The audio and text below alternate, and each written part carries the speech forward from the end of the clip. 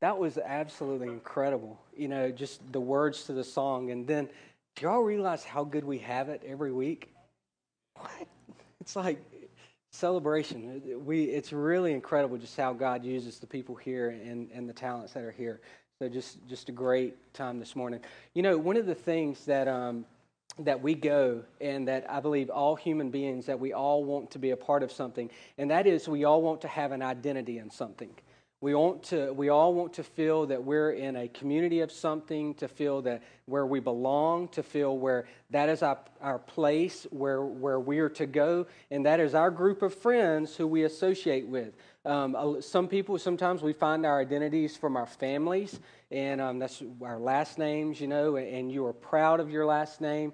Some of you may not, and some of you may not want to even associate with your friends, other people to see your friends. But no, we associate ourselves with our families and our friends, but then we also join a part of clubs, and just there are clubs just across just a wide spectrum of different groups of people. One of the things is, you see people with the Apple emblem on the back of their car, then they're an Apple person. They like their Apple products. And then another person, they may have just their little things on the back of their car, such as like how many family members and all that kind of stuff.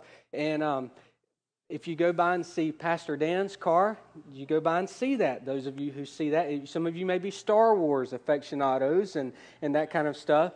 And but then others, you have the college where you graduated from, or the college where that's who you root for.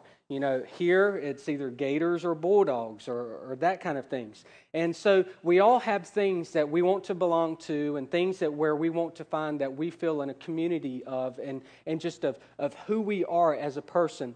And that's where we're going to look to this morning. We're going to be looking into the book of Acts and diving into the book of Acts. And one of the things to remember we've got to look back on in the book of Acts is what's leading up to this passage, and what has transpired kind of before this passage, to really understand how this group of Jews really kind of evolved into and became the early church and became complete followers of Jesus Christ. Now the Jews, some of these people, they were just kind of watching everything Jesus kind of transpired. They had watched the crucifixion, and they were just kind of standing back, just kind of looking and observing as to what had occurred. But there was this group that had really just followed Jesus, and especially had really just taken on the nature of saying that this Jesus was the Messiah, and that this Jesus was the Christ, and he was the Son of God. And so the crucifixion occurred, and the resurrection occurred, and then Jesus, he taught the apostles and those that he had appeared to. It says at one point that he had appeared to 500, and he was teaching them, and they knew at that point that truly this is the Son of God. Jesus really is who he says he is, and their relationship towards Jesus completely transformed. And one of the people that you see really start to grab a hold, and he just completely changes, is Peter. Peter comes from someone who had just denied Christ, and then at the end of John it says where Jesus asked him three times, Jesus asked him three times, "Do you love me, and do you love me more than these who I am?" And so Peter just completely changes his whole nature and his whole personality of who he was. But the apostles and the group of believers that were following Jesus at that time, they observed the ascension when Jesus went up into heaven. And so they had seen that occur, and then they had observed, they had replaced Judas, who had betrayed Jesus, with Matthias. And after Matthias, you see Pentecost occur, in which the Holy Spirit just completely just falls upon the people, and really a transformational in the life of that body of believers, and especially probably all of those who observed that event. But then right after Pentecost, you see Peter come, and Peter preaches just an incredible sermon in the Temple Mount, pointing to the Old Testament passages of who is this Jesus, that Jesus truly is the Son of God. He is the Christ. He is the Messiah, and to repent and be baptized. And what happens is just a mighty movement of God takes place, and it says at the end of verse 40, starting in verse 41, it says, "So those who received his word were baptized, and there were added that day about 3,000 souls." So you have this relatively small group sort of explode into around 3,000 people, and then you walk into the next passage, and it really provides more of kind of a summary moment of what had just occurred and why these people were like they were, and really what these people devoted themselves to. And you see their identity completely changed, and their identity is completely kind of merged with one another as the early church, and as while they were still Jews and they were still holding on to their Jewish heritage, they were still practicing the Jewish acts such as going to the temple twice a day, praying at 9 a.m. and 3 p.m. They were still a part of the whole Jewish nation, but yet something was changing, and they were starting to change and become more and more of this movement of called the Way, and those that were called Christ followers. And while the Jews, they were standing back, they were kind of watching them and kind of observing, and some of them you'll find later on in like Acts 24, where they actually referred to them as the Nazarenes, referring to the fact that they were the ones following Jesus of Nazareth. And so you see a picture where they start to kind of grow. They start to create their own identity. The Jews considered them just another sect within the temple compound of those that were coming daily and worshiping. But what happens is it's so much more in this life, and it's just as if that is who their identity was. Their identity was found in Christ. And it's even for us, as we look at this passage, there's so many things that I believe that we need to look at, what these early believers, what they were devoted to, what their whole life was about, and then we need to take this and to be able to say, okay, where does this fit into our daily life and our daily routine? Because here's the thing right here. One of the things that I believe that is so missing in a lot of believers now today is their fellowship with one another. We can claim so much that we love the Word, and even there's so much that we are not spending the time in the Word of God like we should and having a deep love for the Word of God. But something else that is critical is just our relationship with one another and our relationship of just walking through life together as believers. And that's this whole concept that we may mention quite often around here and we may talk about, but what does this whole thing of life together and walking through life together, and that's what I pray that we'll be able to discover in this passage and to discover what happened in this community of believers. And the first thing that I believe that we can see is that this community, they were completely changed by the gospel, and they sought to live out the gospel with others. Because whenever you look at this passage, it says this. It says, they devoted themselves to the apostles' teaching and the fellowship, to the breaking of bread and the prayers. All right, some people want to break that part up into 4 different things. I really believe that whenever you look at this and start seeing the sentence structure and everything, that there are 2 main components in this right here, that what the early believers, what they were devoted to. Now, what you got to think, first of all, what does devotion mean to? It is just this complete just commitment to, and this complete where you are just centering everything around that one thing that you're devoted to. And it says that they were devoted to the apostles' teaching. What is the apostles' teaching? First of all, you got to remember, they did not have the New Testament at that time. Okay? I know that's a revolutionary thought, but we have to remember they did not have the New Testament at that time. What they did have was, they had the Old Testament, but they had the apostles' teaching. And this apostles' teaching can be summed up in, it was all about Jesus.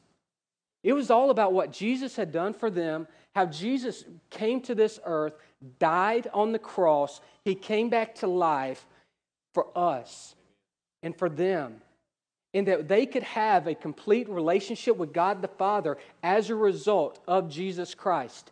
They saw Jesus Christ. The apostles were the ones who walked with Jesus, talked with Jesus, spent time with Jesus. They were the ones who were able to see His miracles. They were able to see whenever He interacted with the Pharisees and the Sadducees. They were the ones who actually were able to sit around and eat bread with Him. They were the ones that after He got through teaching through the parables, that He was able to sit down with them one-on-one and explain them out to them. Imagine the 3 in Jesus' inner circle. They were able to see the transfiguration take place. The apostles' teaching, but then for them, it became so much more of who Jesus Christ was whenever they witnessed the crucifixion and whenever they witnessed the resurrection take place. And whenever the resurrection took place, and then he still taught them for that 40 days that he was here on earth, it was so much more for them of who Jesus Christ was. And so it says that they were devoted to the apostles' teaching. And then it says that they were devoted to the fellowship. And I think that the breaking of the bread and the prayers really go right back into the fellowship. The fellowship part, it was the identity of the group. Just like even today we could look at the identity, us as believers, as the church. But that whole fellowship, the breaking of bread was, some people would want to say, well, it is a picture of the Lord's Supper. Some would say that the Jews had this feast called the Love Feast where they just got together and hung around. I really believe that it is a picture of both. That it is a picture of both them getting together, spending time, eating together, hanging out together in their homes, and then they were reminiscing the Lord's Supper. They were reminiscing what Jesus Christ did and really how the bread and the wine is a picture of Jesus' body breaking. Because just that whole term breaking of the bread goes back to a picture of Jesus' body breaking on the cross for our sins. But then they were devoted to the breaking of the bread, the fellowship, the breaking of the bread, and the prayers. They had these prayers who were actually really, they had some set prayers that they said, but at the same time, you could even look at it just praying together, eating together, spending time with one another because of Jesus Christ. Outside of fellowship with one another, if you do not have Jesus Christ as the center of your fellowship, you have just a regular group of people. But if your group of people, even if as believers, if you are joined together and your central theme is Jesus Christ, you have something special, you have something different, and you have something that is unlike the world has ever seen because of Jesus Christ and the power of the gospel and how the gospel has completely changed your life. And this is the change that took place in the early believer's life, was the fact that the gospel had changed your life, and they truly sought to live out the gospel. They truly sought to want others to see the gospel, and they didn't care. They were still going to the temple day by day just so others may see it lived out with them. But the second thing that happened as you walk through this passage, it says, and all came upon every soul, and many wonders and signs were being done through the apostles. Now, many wonders and signs, they were doing miracles, they were healing people. But the key here is the thought that those who did not view Jesus Christ as the Christ, they were sitting back looking with awe and wonder of what was taking place. What that means is they may not have got it, they may not have understood it, but they were sitting back and they were just kind of looking at it just kind of in probably like, you know what, that is pretty amazing because we have been friends with this guy all of our life, and for him to be completely changed like this, there's something special about that.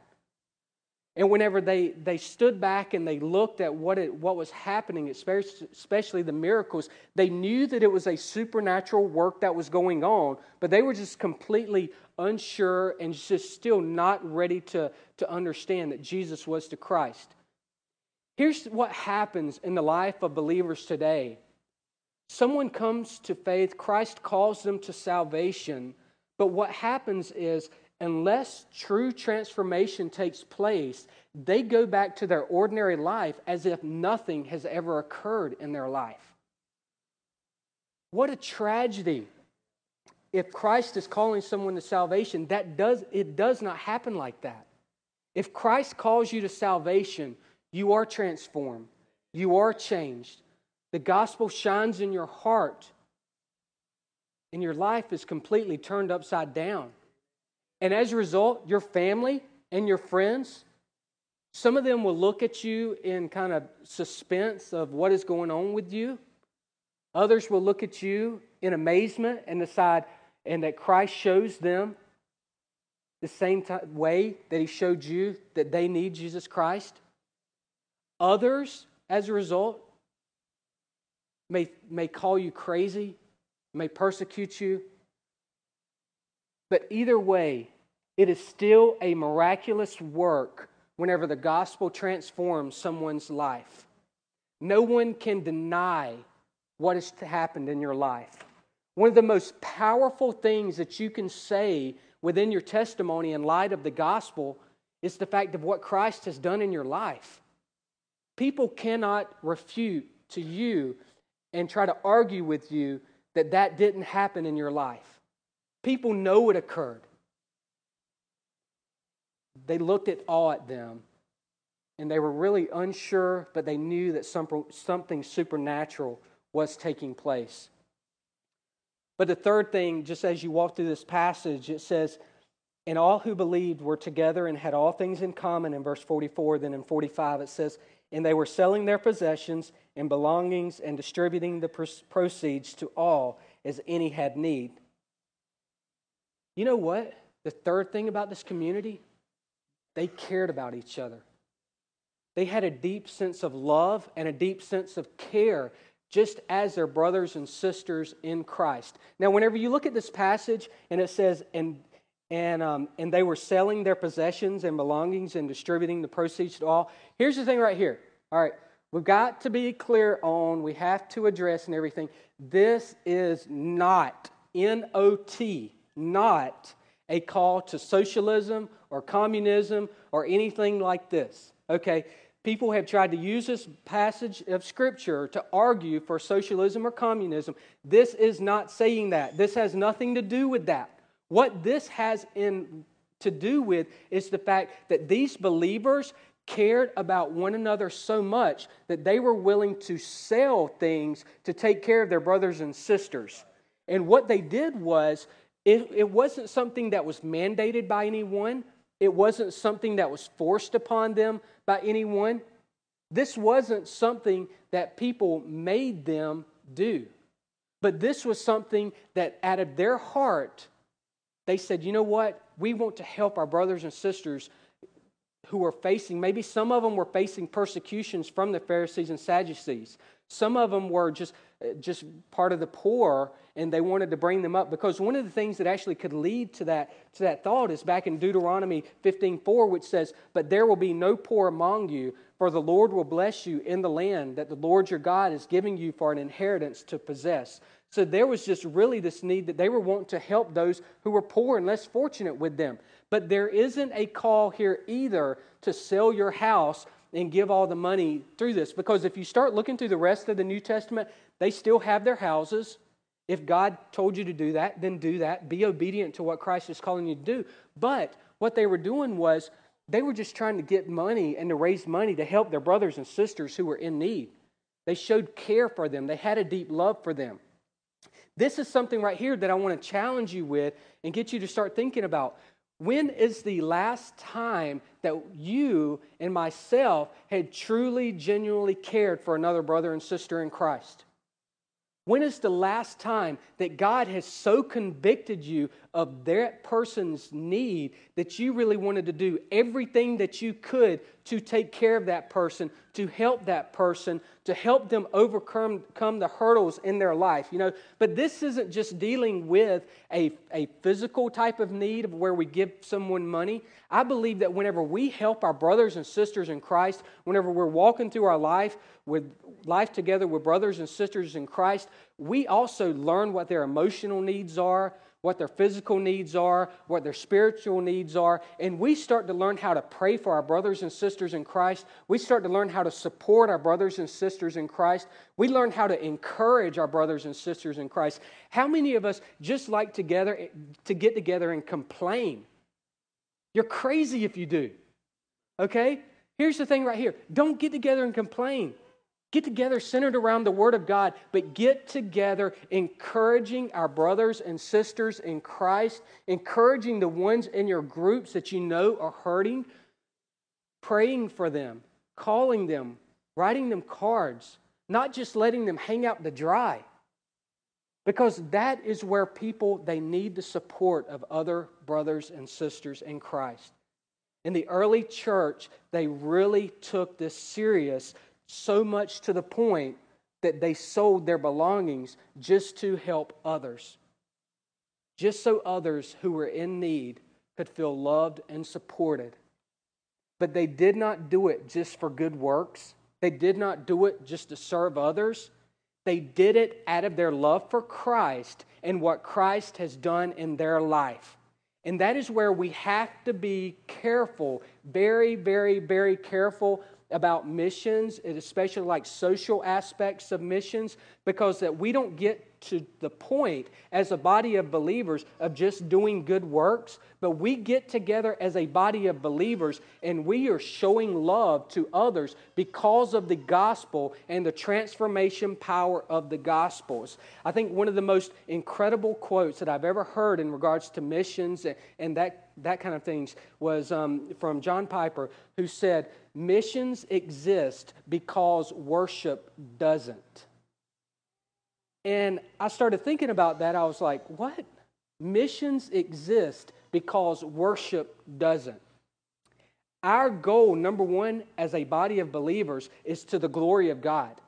Is to come in here, worship God, worship the Father, worship Jesus Christ. Then after worship, whenever we are having worship, our heart is to see the nations, starting with Nassau County, Florida, U.S., the nations worship Jesus Christ.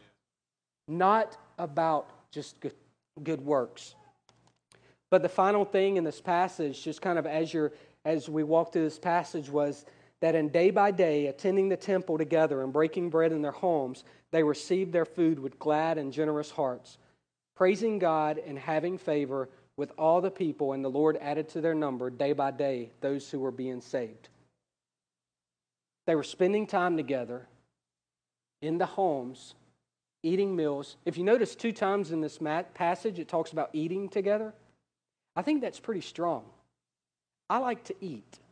Do you? Why not eat with other believers? You know, and besides eating together. Now, some of you small groups, y'all got this down really good. And I hear about some of this, and I'm just like, man. But it's good stuff to eat together. Spend time with one another. It's okay. We want you to. All right? But the final thing in this passage, they were eating together, but at the same time, while they were praising God, having favor with all the people, the Lord added to their number.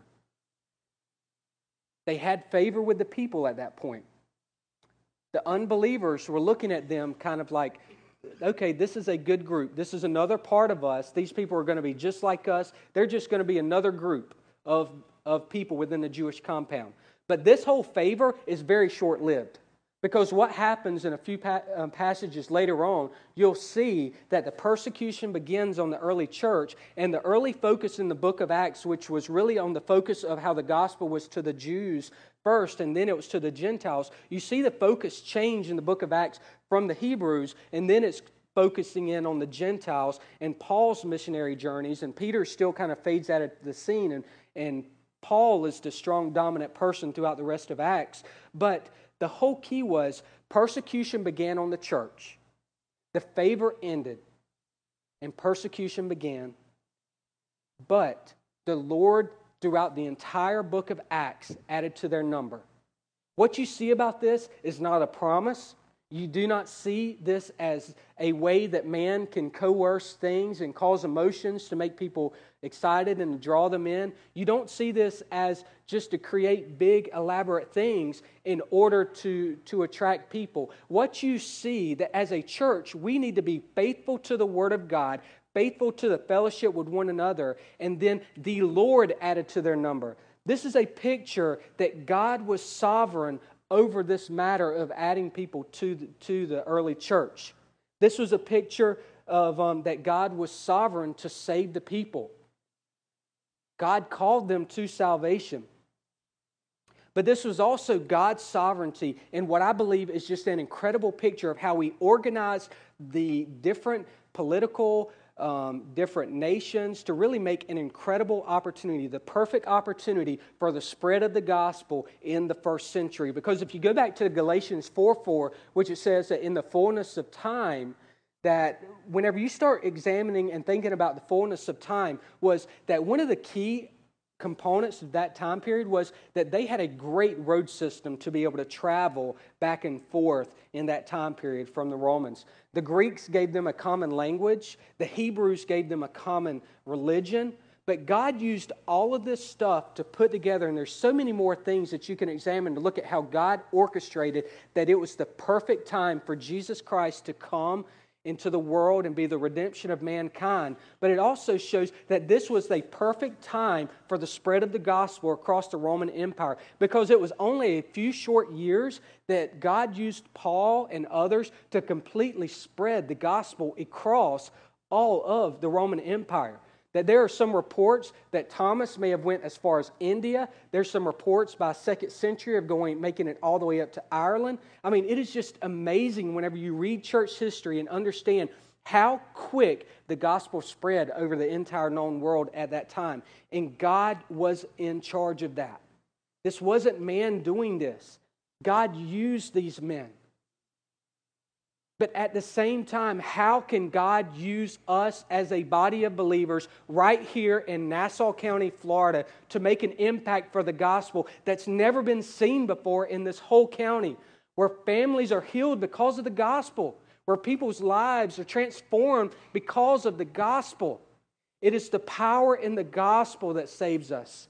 It is not the power of us just doing anything and coming to church on Sundays and then leaving. The power is whenever we understand and we realize the power of the gospel in our lives. And as a body of believers, we are centered around this word, wanting to know more and more about God the Father, more and more about Jesus Christ, more and more about the Holy Spirit. And then while we are learning these truths and trying to work these truths out in our life, we take these truths and we work it out together with a body of believers, because we need each other as a body of believers. Each of us need each other to walk through life together, to work out the gospel of Jesus Christ in our lives. One of the most amazing concepts as Americans is the freedom of religion that we have at this point of time, but at the same time, the ability that we have to have fellowship with other believers, and yet how many of us don't take advantage of it? And the ability of so many across the world who they are just alone as believers. Those believers are sitting in prisons. Those believers are in nations that are closed to the gospel. And yet they strive and they thrive, all because of Jesus Christ, even if they don't have the Word of God. I believe that is a call for us this morning. As a body of believers, we have got to stay true and hold to the biblical model right here in this passage. We have got to hold to the gospel of Jesus Christ. We have got to show the world the transformation power of the gospel. But at the same time, as believers, we have got to be involved in each other's lives, encouraging one another and walking through life together because of Jesus Christ. A lot of you, if you don't know kind of like my story and everything, but whenever we moved down to this area a couple years ago, I came and I was coming to church and I was going to be a part of that, but I didn't want to be involved in a small group. I didn't want to know anybody because of the fact I was on staff at a church and went through a church split, dealing with all kinds of drama and all this kind of stuff, then went and attempted to do a church plant and just fell flat on our face. And it was just coming through the hurt and the pain of what people had caused, that I just didn't want to have anything to do with other believers. And so we came to this church, and my family, we started attending. Mike and Jimmy, they came and visited our house the first time, and my goal was just to get out of Nassau County as quick as possible, move on to the next position. And Mike he encouraged me. He was just like, "Chris, y'all need to go try some other churches." I was like, "I don't want to try any other churches. I found the church. I think I'll keep going to Celebration." But we started coming, and God started to work through the power of the preaching of the gospel and the preaching of the Word of God. And then it came, my wife, she started telling me, we need to get involved in a small group. And I was just like, I don't want to be involved in a small group. I do not want to know other Christians. And no offense to any of you now. So, and I'm glad I want to get no more of you now. So, and so we got involved in a small group. And one of the things about small groups are that they can get, sometimes you will not get along with everybody. That's okay. You work it out. You love each other. And then sometimes you need to go behind the barn and settle it. And not really. Don't do that. So, but at the same time, though, the small group was a body of believers who loved Jesus. And they loved His Word. And I just remember the fact of just getting to know them. Now, here's the thing. Whenever you first go to a small group, it's awkward, okay? You get into a small group, you're like, if you're new, you're the point person, man. You're sitting there and you're like, I hope somebody talks to me. And everybody else is like, do I have to go talk to them? I don't know them either. So it's kind of like whenever you go to a small group, it's awkward. It fades sometimes. Not all the time. There's still awkward moments. No, but what happened was God used a body of believers and through the preaching of the Word to really heal my heart and get me back to a place where I wanted to serve God in ministry again. And I never imagined in a million years that I would ever be here at Celebration Baptist Church. And so for me, I am a testimony of the Word of God and of the fellowship with other believers. And you know what? Some of you need that fellowship with other believers. You've got the Word of God, but you need that fellowship. You need that time where you're not getting together and just studying the Word all the time. But whenever you get together and you start talking about the Word of God, God is changing and working in your heart through this Word and through the Holy Spirit's power. But then you start hanging out with each other and you become friends. And you're able to show care, to know what is going on in each other's lives. And you just start to love each other like you never thought that you could love another person, especially other than your family members. But if you have lost family members, they start to become, these people in your group, they become so close to you because of your love for each other. But it is not because of your love for each other that holds you together or keeps you going. It is because of Jesus Christ, and Jesus Christ alone is the only reason why this happens. And it is a beautiful picture of what I believe heaven will one day be like whenever we get there and we're worshiping our King and we look around at our fellow brothers and sisters and say, can you believe that we're doing this right now together? Can you believe that we are on our knees together worshiping our King? But one day, believers will be joined together.